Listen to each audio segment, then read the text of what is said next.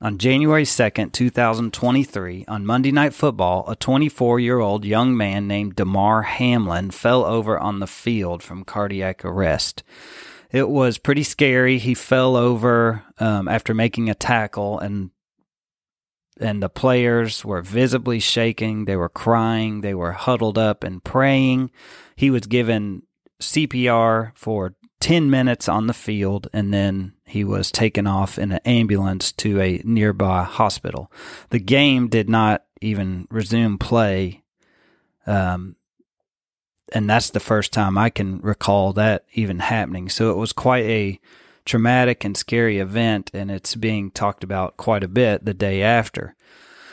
The commentators last night, on the night of the game, from ESPN mentioned repeatedly that this is a time for prayer and that their thoughts were with Damar Hamlin. You may think a God-fearing Christian such as myself would be happy about the mention of prayer. If I heard prayer mentioned one time on national TV in connection with Damar Hamlin in the last 24 hours, I've heard it 100 times. I was, at first reaction, pleased about this. I even commented to my wife that it seems it's okay to pray in America again. But then as I kept hearing more, I started to question what was happening here.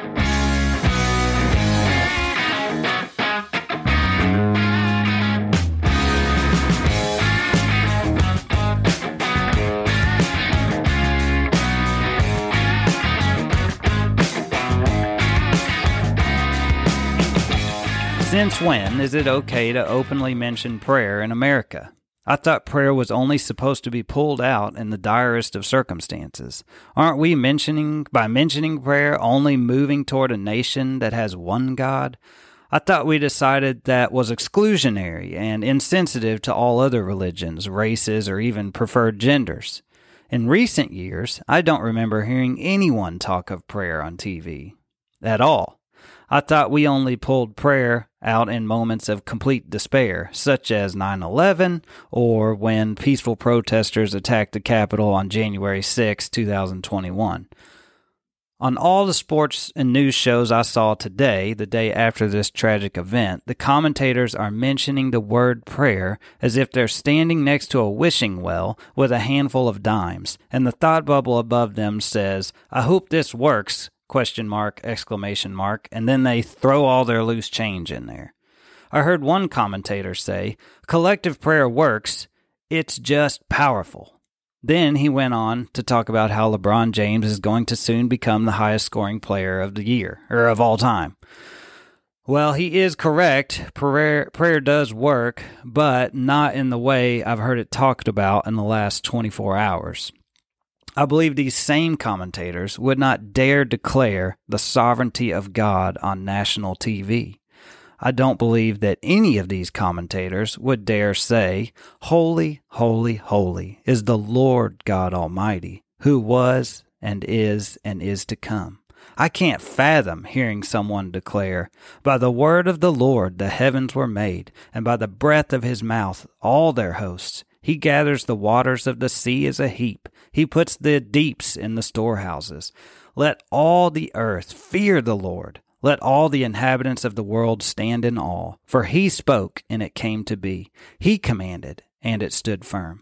Can you imagine the shock you would feel hearing one of these commentators who are stating that they are praying and telling us to do the same, to declare that God is in control of all things, that he is the sustainer of life, that he is the creator and sustainer of our entire universe? I cannot either. Since you cannot imagine it, and I cannot imagine it, this should tell us something. Talking heads and celebrities seem to throw around the word prayer as if it is disconnected from anything, as if they can say the word prayer without painting themselves into a corner religiously or any other way. They can say we are praying without offending anyone. Not sure how this is possible, but it seems to be true. Let me read 2 comments I got on Twitter that will help explain the point I'm driving at. Comment 1. Prayer is an all-encompassing term that can be done to whomever you believe. In a life or death situation, I would never say I demand you pray to my preferred deity. Please pray to whom or whatever it is you find strength and peace and guidance in. Prayer is no place for narcissism. And comment 2. If God is so wonderful, why did his heart stop at all? Referring to Damar Hamlin.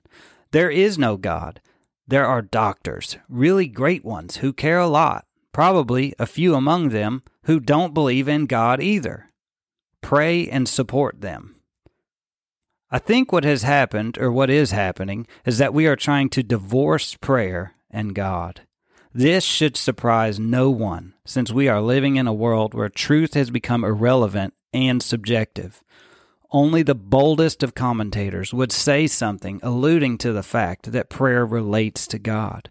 They might use terms such as the man upstairs or the big man above. This is an atrocity. God is not a man upstairs, an all-seeing eye, the big man in the sky.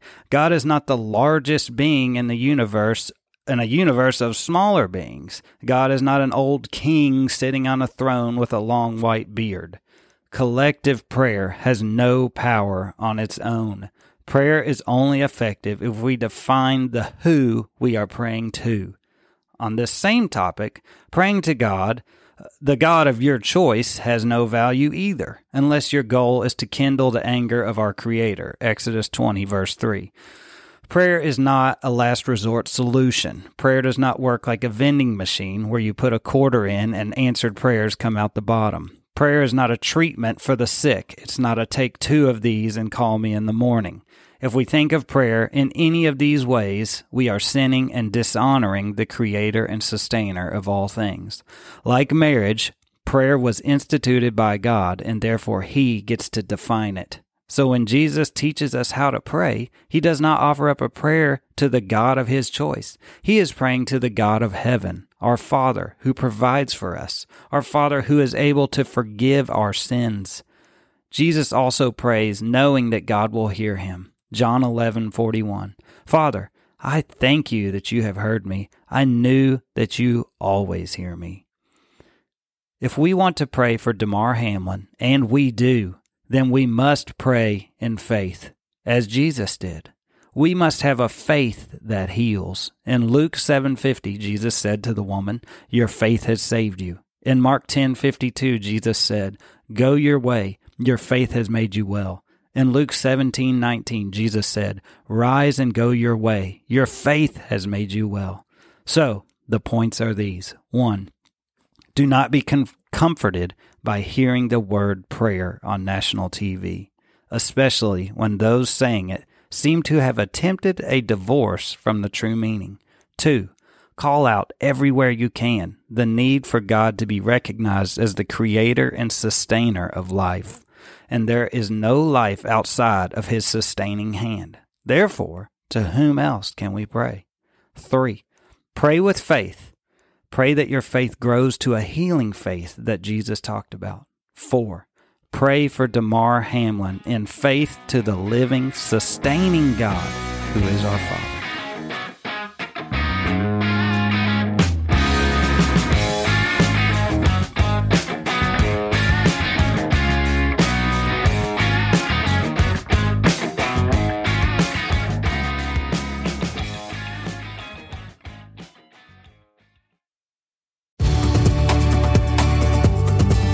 Thank you for listening to this episode of the Gen 821 podcast.